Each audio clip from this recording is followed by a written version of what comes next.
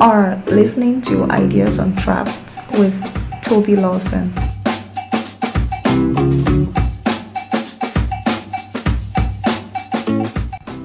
Welcome to another episode of Ideas Untrapped podcast, where we discuss ideas that can promote growth, prosperity, and progress in developing countries, or what are politely called emerging markets. My guest on today's episode is Karthik Sankaran, and I've been looking forward to talking to him for a while because he has such an intellectually rich and diverse perspective. He was most recently the Director of Global Strategy at the political risk consultancy Eurasia Group.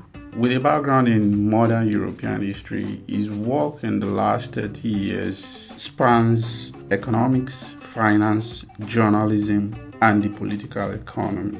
Karthik and I started by continuing the exploration of the idea of economic complexity that formed the core of my previous episode with Ricardo Hausmann. I hope you enjoy it and see you guys after the show. There's one idea which you expressed on your Twitter feed, which I enjoy very much, though you don't tweet that often anyway, which is the relationship, so to speak, between economic growth and economic/technological complexity. I spoke to Ricardo Hausmann of Harvard recently, and he's also quite big on that idea, which he invented it. Exactly. So, I'm kind of in a miss about its lack of popularity, so to speak, in development thinking, because everything seems to revolve around industrialization, manufacturing. Like, what are the nuances? Can you unpack the concept of economic and technological complexity and how it then relates to economic growth and development? The way I think about it, and I should preface this by saying, now you've just dropped another extremely illustrious name. I know that Mark Koyama was on recently. Now you have Ricardo Hausmann as well. So I should emphasize that I am not an academic by any stretch. My background is I was an aspiring historian many years ago, and then European and Italian history. Ended up as a journalist and in financial markets, focusing on emerging markets, currency and fixed income.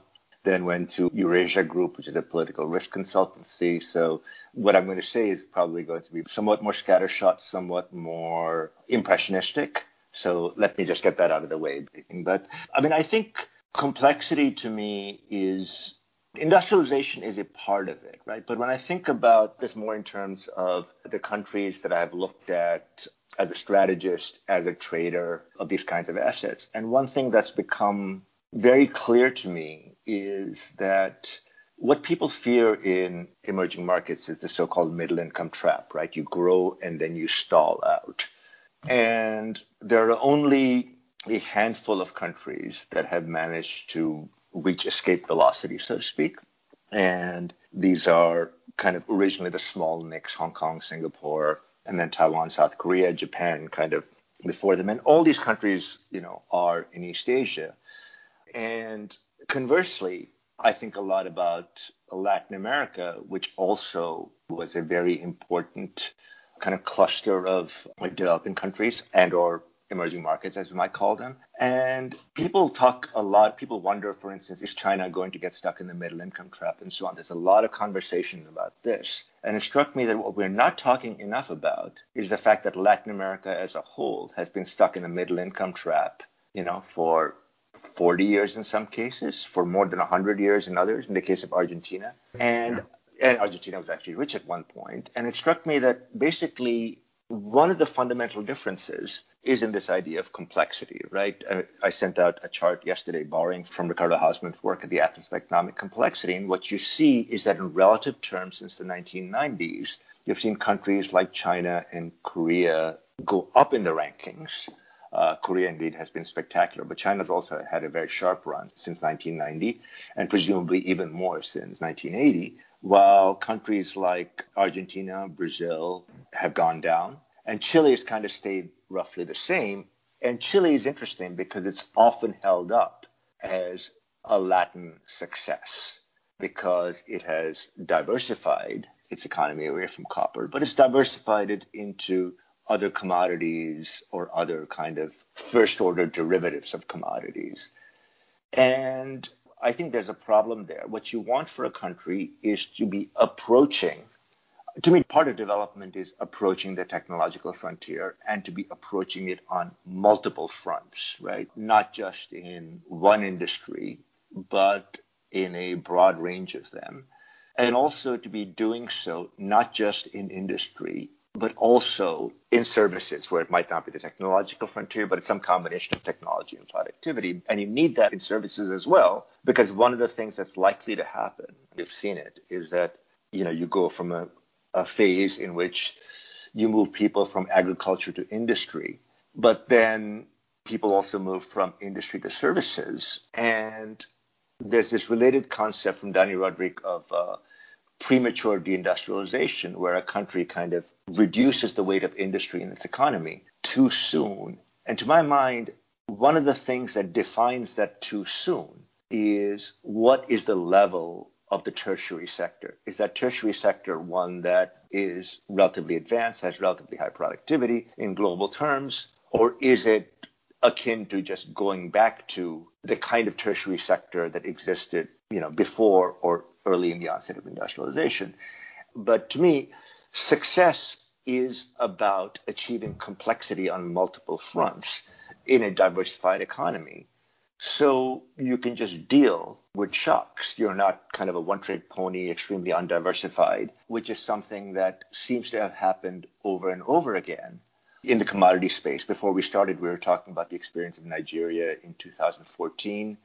And I think one of the things that's interesting there is at the time we were kind of comparing the response of different countries to the oil shock, right? Which is a different kind of oil shock than what we'd had before.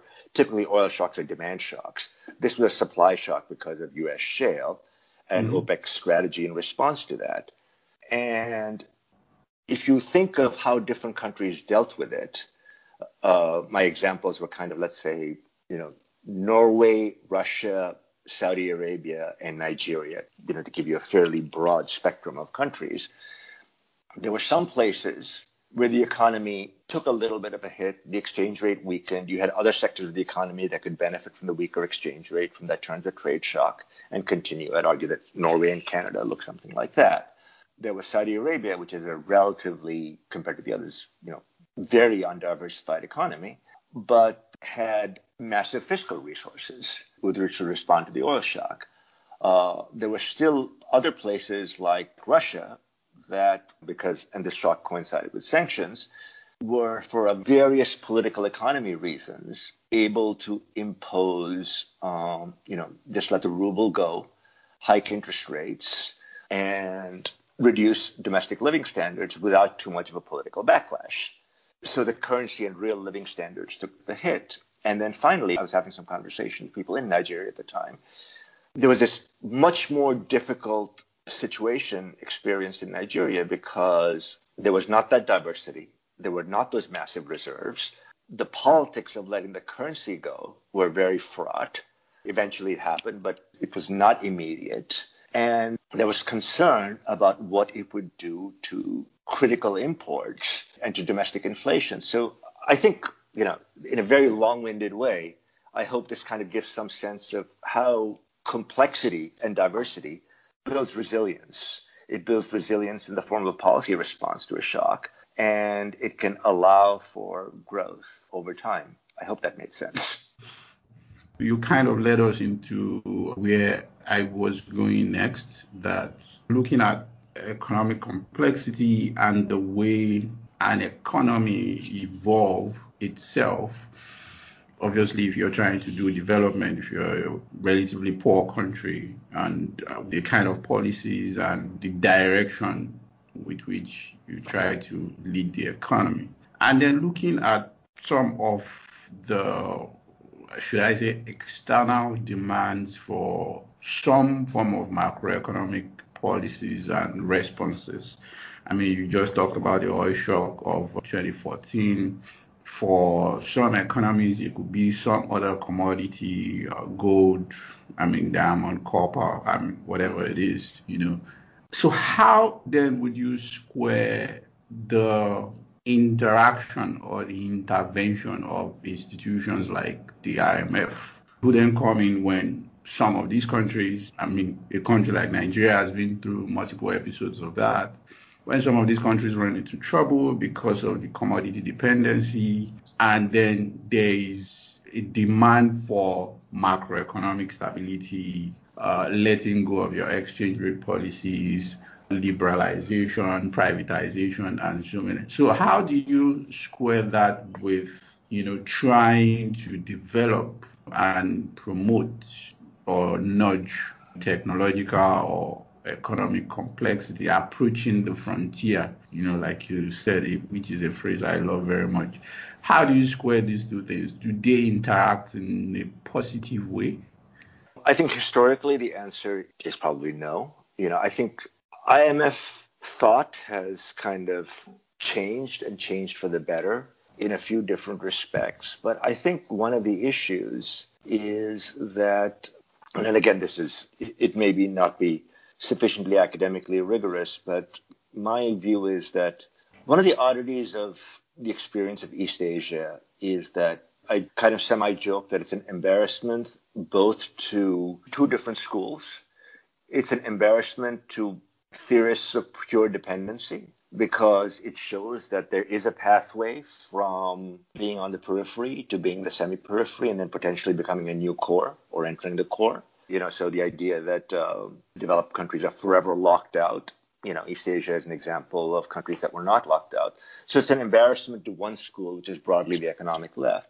It's also an embarrassment to broadly the economic right, I would argue, because those developments did not happen with completely free market. That development occurred in the context of, fairly substantial state intervention, kind of attempting to pick winners with limits on capital account convertibility, a lot of which was not part of the adjustment ideas that were propounded by the IMF, certainly in the 1990s and even into the 2000s. Now, more than 20 years after the Asian crisis, almost 40 years after Latin America's lost decade, I think people are starting to pay more attention to what I think of as kind of a good strategy, which is, I'm sure you've read How Asia Works by Joe Studwell, but the idea is basically, industrial policy works, but it has to be done in the context of a strong state, relatively immune to capture, where industrial policy is not captured by incumbents, where there's a fairly rigorous process of using import substitution only as training wheels, right? And then the wheels come off, and then you kind of ride on your own. That import substitution is kind of pathway towards exports, where the investments that have been done under industrial policy are subject to ratification or failure in the global marketplace. Relatively limited capital convertibility, which was unorthodox until the 2008 crisis. So you need all these different things kind of coming together, none of which were part of the old IMF programs, which tended to be much more market focused and also more macroeconomic, basically focused on price stability. There was a lot of emphasis on privatization for a couple of reasons. One was to reduce the overhang of external indebtedness because you're bringing foreigners in on the equity tranche, potentially paying them back. And then also because of this concern that state-owned enterprises were extremely susceptible to capture by vested interests in the country. So, I think that the recipe that was applied back in the immediate aftermath of the Mexican crisis and of the Asian crisis, it didn't necessarily work. And, I think the harder question is, we have some kind of sense of what works by looking at the places that are successful. The question is, to what extent are those conditions of capacity, of targeted industrial policy, of kind of being ready to, drop the boom on losers and say, okay, you didn't make it in the global markets, the subsidies are stopping. Those are kind of much, much harder internal political economy decisions that some countries can do and others cannot. And even within single countries, there are these big sectoral differences. I'm always amazed by, if you kind of look at Brazil, for instance, Brazil is the one developing country that actually has a civilian aircraft export industry. And that is extraordinarily hard. Yeah. So, Embraer is a success. But if you kind of look at it in the context of other things in Brazil, or when you compare with kind of the broad-based scope of successful East Asian industrial policy, Embraer feels a bit lonely in Brazil compared with the other things that we know about, like Petrobras, CBRD, all these other things. My thoughts, and I debate this a lot with my friends when the subject of the IMF or any of the Bretton Woods institutions for that matter comes up. So I think the interaction of the IMF with a lot of the developing countries is through crisis. Yeah. So I don't think the goal of the IMF, for example, is economic development. I sort of interpret the goal of the IMF as, stop doing the stupid things that got you into this problem so you can at least survive. I may be wrong, but that's the way I see it. I don't see the goal of the IMF as helping you to double your average income in 10 or 20 years as a country. Yeah. So please go ahead. One of the funny jokes about the Bretton Woods institutions is that I don't know who said this, but someone once said the most important thing to understand about the World Bank is that it's a fund, and the International Monetary Fund is that it's a bank. So right. Which I think kind of makes sense. If you think about the interventions of the bank, they are more fund-like. They are more kind of foundation-like, right? In the sense of being non-crisis capacity building exercises. Sometimes they work, sometimes they don't. They have their own preconceptions. While the IMF is like a bank, right? They lend you money, they take it back, and they say, okay, you have to do such and such things to get the money. And I think that's still the case in that a typical country's interaction is when there's going to be a program. A typical country's interaction with the fund, and programs have conditionality, and the conditionality is clearly not always to everyone's liking, but the conditionality may often be counterproductive, or at least not as beneficial to development as other kinds of intervention might be. And in that sense, I don't think it's an accident that every country that went through the Asian crisis has wanted very little to do with the fund in the years since then.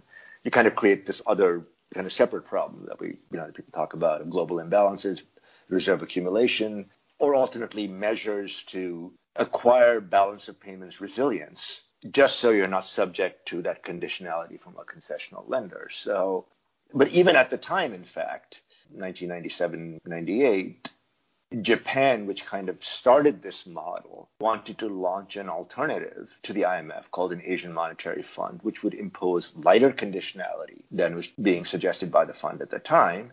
And apparently the US was very upset. There's an article somewhere about how Larry Summers apparently called Japanese finance ministry and said, you can't do this. This is a time when everyone is upset at Larry Summers, so I feel I can say this for one reason or another. He's on the roll, isn't he? But this is exactly to your point, right?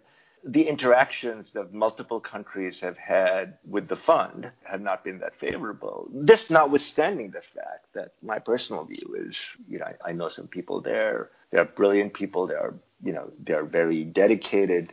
I think the Article 4s are some of the best public domain research out there.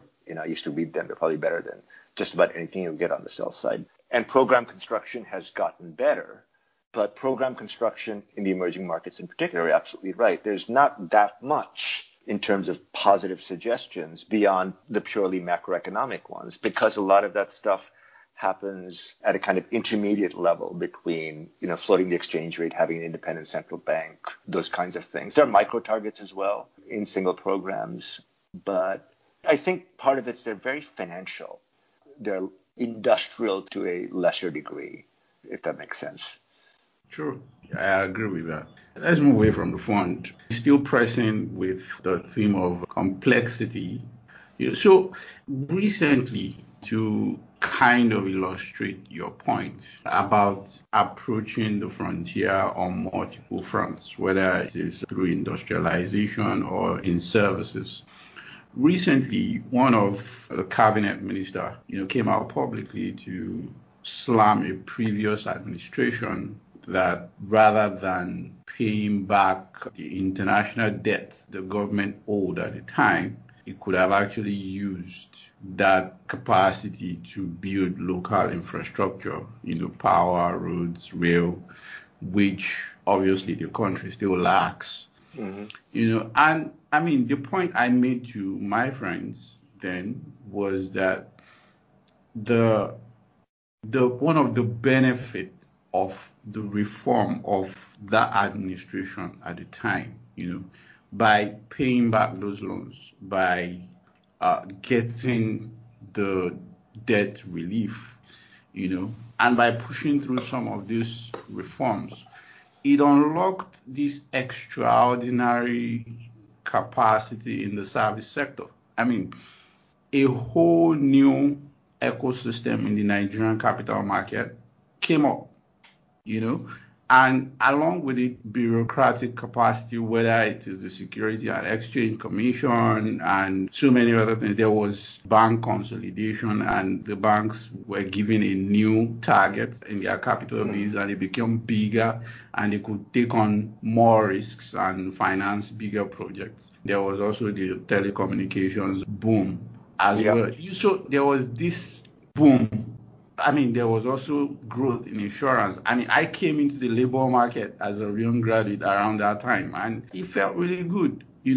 Now there's an entire generation of bond market analysts, investment analysts in Nigeria that we couldn't dream of 30, 35 years ago. And that kind of tells me how complexity actually helps an economy, and how the federal minister in this case was just using binary thinking, No, I think that's right. I mean, one of the hard things to do, and I'm going to use an example that I know somewhat better in this case. If you look at, I don't mean to change it, but I'm just kind of reaching for things. Please go ahead. One of the things that I find really fascinating is you need not just complexity and infrastructure. What you need is a diffusion from those advanced sectors into the rest of the economy that kind of percolates through all of it, that percolates outside the big cities, into agriculture, into small towns, and so on. And I think depending on what it is, you're going to get that. So, I mean, telecommunications is a perfect example, right? I mean, the extent to which you've had this immense revolution, I think, throughout the world because of cell phones is pretty spectacular. And it has an influence on social capital, on knowledge of markets, on all these other things. That said, cell phones kind of becomes the only example that people have of this, right? Because the hard infrastructure to support other things might not have advanced at quite the same pace. And it's kind of the example that I kind of think of when I say this, is if you compare, say, Mexico with China, right, on the economic complexity indices, Mr. Hausman's indices, they are right next to each other, the number 18, number 19. Mexico is kind of very different from South America in the sense that because of NAFTA, it is very substantially integrated into the North American manufacturing sector via maquilas, not just in autos, most obviously, but also in aerospace. But if you kind of look at Mexican per capita income versus China, let's say, they're about the same, but China has been growing. Mexico has kind of flattened out. And the argument here, and it's someone that you probably follow, it's a point that was made, I think, by Ciro Erasmus, who you probably follow on Twitter. He's an economic historian as well, is that what's lacking in the case of Mexico in particular, when you compare with East Asia or even with the Central and Eastern European countries that joined the EU, is that there's a highly advanced sector that is fully integrated into North American manufacturing circuits. But there's very little diffusion out of that into the rest of the economy. It's very segregated regionally. It's segregated by sector. It doesn't really appear in agriculture. So to go back to what you were saying, I think to have those gains in complexity in the service sector are enormously important. because a deeper financial system enables different things. It enables the availability of credit for other enterprises. It potentially enables the creation of mobilization of domestic resources, the creation of a Naira fixed income market, for instance, which I don't think exists, and potentially reduces, at least to some extent, the foreign dependence on foreign flows. So obviously, it's problematic because in this case, you had a peg and expectations that the peg would hold and foreign investors got scared and all these other things. But there are a number of good things that can proceed from having a deepening of that portion of the service sector that's involved in intermediating domestic savings. But you want to make sure that it happens in a context where it's also diffuse outside that most advanced sector of the economy. And that, to some degree, involves kind of an expansion of hard infrastructure as well to bring those sectors that are kind of located more precariously, more informally into the fold as well. So it's like that, why not both give? Yeah, I agree. And I mean, to your observation, I've been trying to get you to Erasmus on the show, but he's shy, I think. Yeah. So let's talk about the capability of the state in all of this. State capacity is, like you noted, a big theme on the show. And most recently, I discussed it with Mark Koyama. But for the relevance of our exchange, which something you alluded to earlier while talking about the ideological polarities that exist in development thinking, which is, in this case, development has not really happened via the ideological template of free market thinking. So you need the state to create markets and do so many things. And China is often used as the most demonstrative example of this. So one assumption I see is that you need a strong state from the start, for you to do certain things, whether it's to encourage export orientation, discipline the industrial sector, like General Park, and so many other things. And one of the things that's often alluded to is this long history of the Chinese state. And usually my retort in informed companies that is, okay, but what about Taiwan, which became a state in 1949, and so many other countries? I know Ricardo also talked about the co-evolution that happens between how an economy grows in complexity and the capability of the state itself.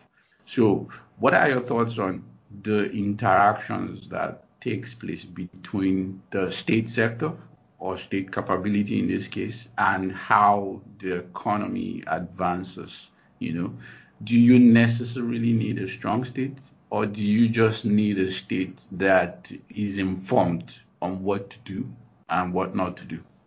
I think I would say the single most important characteristic is you need to, at the very least, be able to collect revenues and provide a certain basic level of overhead capital, right? So, peace, policing, law courts, public health, all of which is difficult in and of itself. Education. So you kind of start out with things that sound rudimentary, but are actually very hard and are not available everywhere, right? So education, health, basic law and order, right? So even those are a pretty big ask in some places. Once you've done that, the flip side to that is revenue collection to fund those more elementary functions. Then there's the question of, to what extent, if you're not doing those things, can you engage in intervention in the economy alongside the task of providing those things?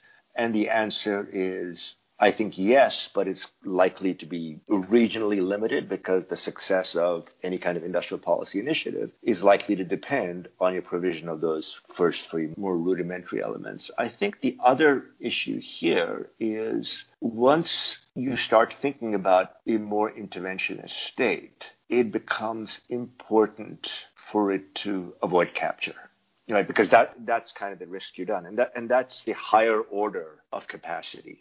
So You can kind of think of the basic stuff the state's supposed to provide and level of bureaucratic and kind of judicial impartiality, the idea of the rational agrarian state. And then there are interventions.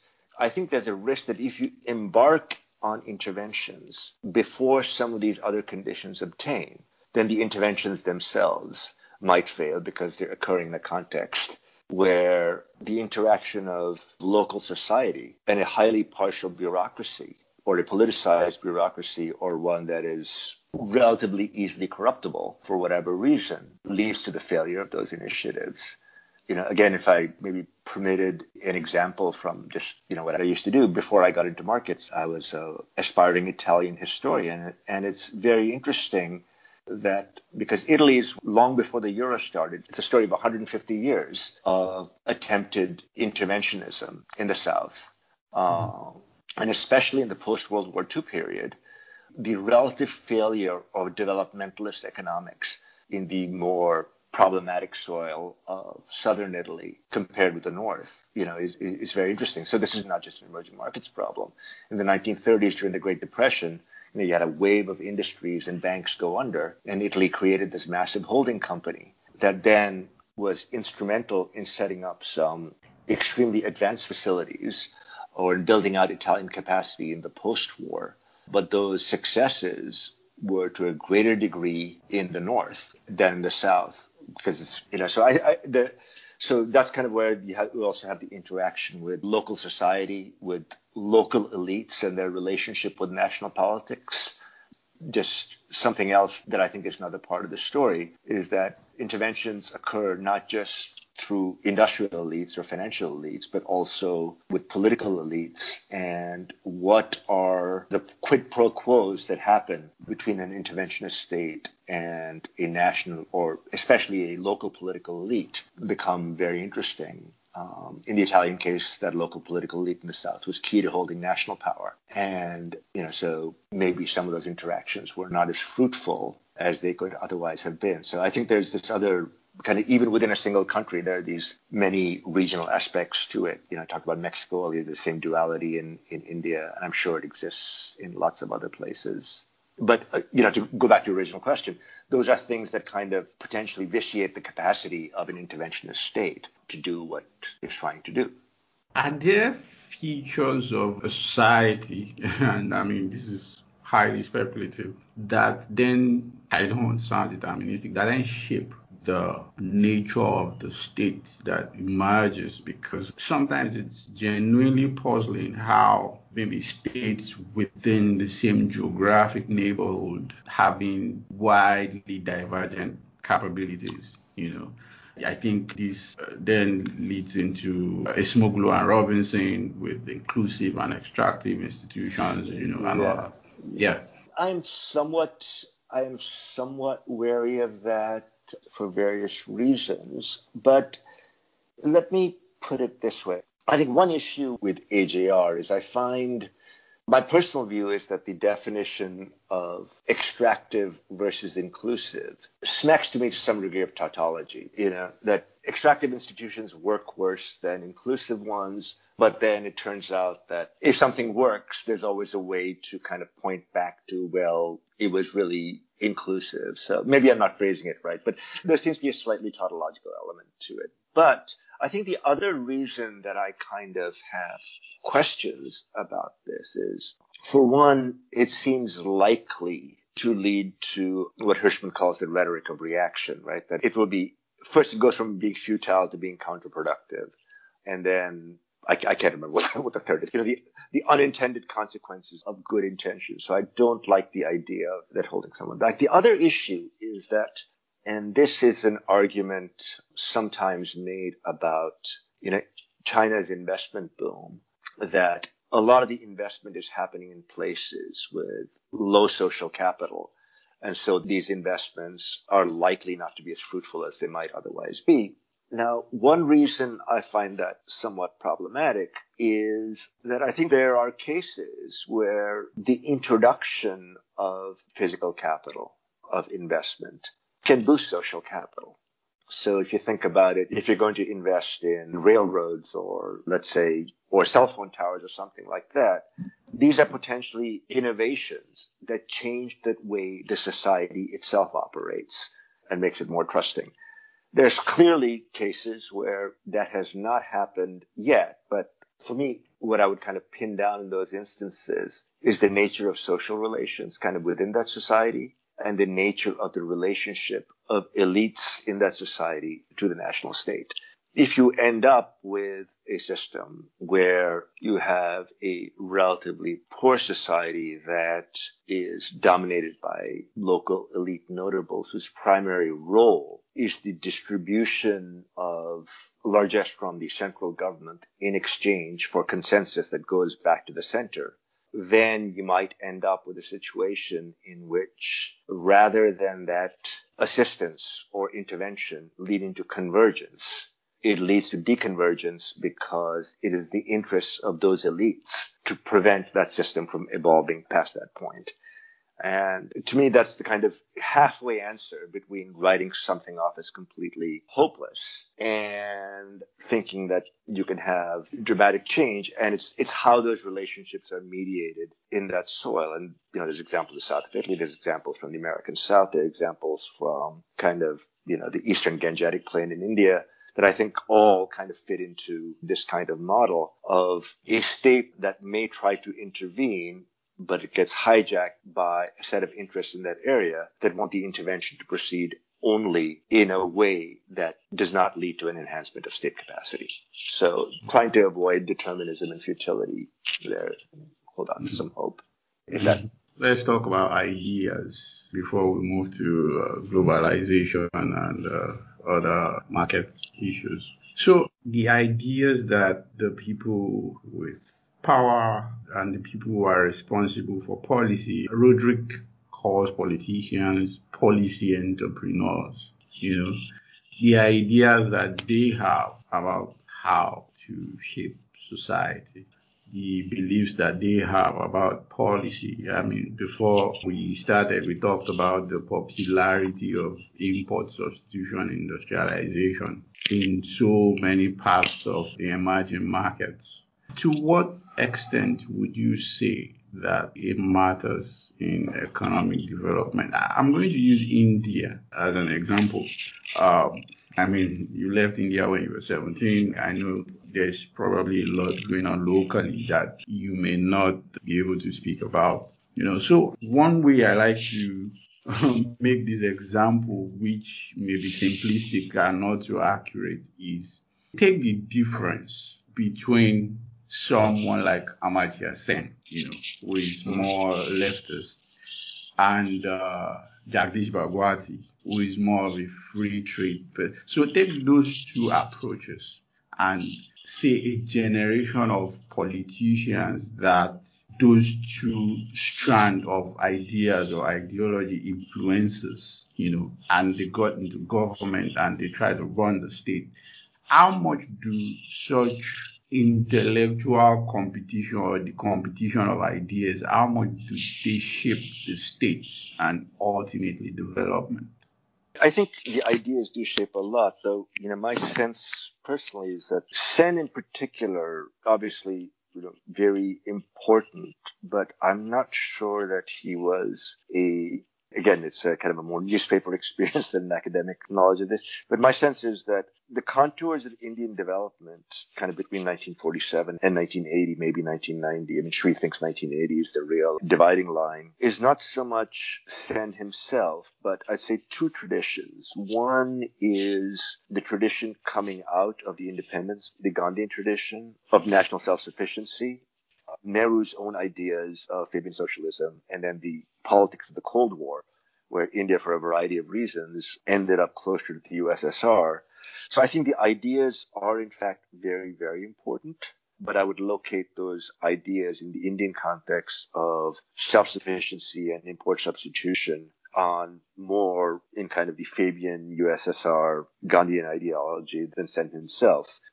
And there's an argument that things were already beginning to change when Indira Gandhi came back to office in 1980, because the kind of high tide of import substitution was actually in the government that took office after Indira Gandhi was defeated in the elections that followed the emergency. It was a broad-based anti-Congress government against the experience of the emergency. It included both the ancestors of the BJP and the Indian socialists. And that was the time that Coca-Cola was thrown out, IBM was thrown out.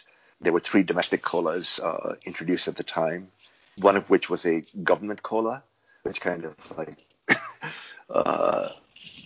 took the import substitution to a higher power. But I think already there's a belief that under the influence of her sons, Indira Gandhi herself wanted a somewhat more open economy starting in 1980. And then, of course, with the fall of the Soviet Union and the balance of payments crisis in 1991, you needed a much more substantial opening up of the economy. But that had already kind of started by the mid-'80s. I think then the other thing that happens, and this is something you talked about in your podcast with Mark Clement, the Charles Tilly argument that interstate competition, or at least the desire to emulate a competitor, becomes a motor force. So I think Bhagwati is definitely part of that. But already I think, by the 2000s, the comparisons with what's happened, most obviously China, start to play a much bigger role in Indian policy. The other thing is there's also much more diversified responses among the different states, with some states really proclaiming themselves as being open for business, Gujarat, Maharashtra, Tamil Nadu. I think the other thing that's actually very important here is, and I mention this because I actually remember thinking at the time in the 1980s that Chinese industrialization was different, or under Deng was different, because it was driven to a fairly substantial degree by a group of expatriate Chinese around Asia, most, not just in Taiwan, but in Hong Kong, Taiwan, Singapore, other places like that. And they were among the first port of call. And I remember thinking at the time, which is probably when I was in my 20s, oh, it's too bad that the expatriate Indians are all doctors or engineers. Mm. Of course, this was almost certainly roughly contemporaneous with the great IT boom, right? Which then, or maybe just before that, I probably had some awareness at that point. But that then became a huge part of the push to invest back in India, because this kind of expatriate Indian engineer community had become entrepreneurs at that point and were pushing for openness. I mentioned the doctors because when I first came here, it seemed as though a large number of the people I met, Indians at university who had kind of grown up here, had parents who were doctors or engineers or academics. What kind of changed, in the 1980s and the 1990s to a much greater degree was that kind of academic industrial complex really took off, right, with Silicon Valley, with biotechnology and stuff like that. And those people recognized the strengths and the capacities of India to potentially contribute to that as a destination for investment. Again, I'm not sure I answered your question, but to sum up, I'd say ideas definitely played a part in the policy choice. Then there was kind of, okay, we're running out of options here, both for international reasons and for domestic reasons, and a different path. The one thing I will say that India managed to do very successfully, to its great credit, was, I don't know if this is Bhagwati's influence directly, but I think one thing that India has done very successfully is to integrate much more with global goods markets than with global financial markets. Thank you very much. Thank you. Thank you so much for the opportunity. I really love talking to you. If you haven't done so already, you can subscribe to the show on any of your favorite podcast vendors. That may be Apple Podcast, Google Podcast, Stitcher, Spotify, or any of the rest. Don't forget to rate us on your platform. It helps others find the show. Or you can just listen or download on our website, www.ideasontrapped.com.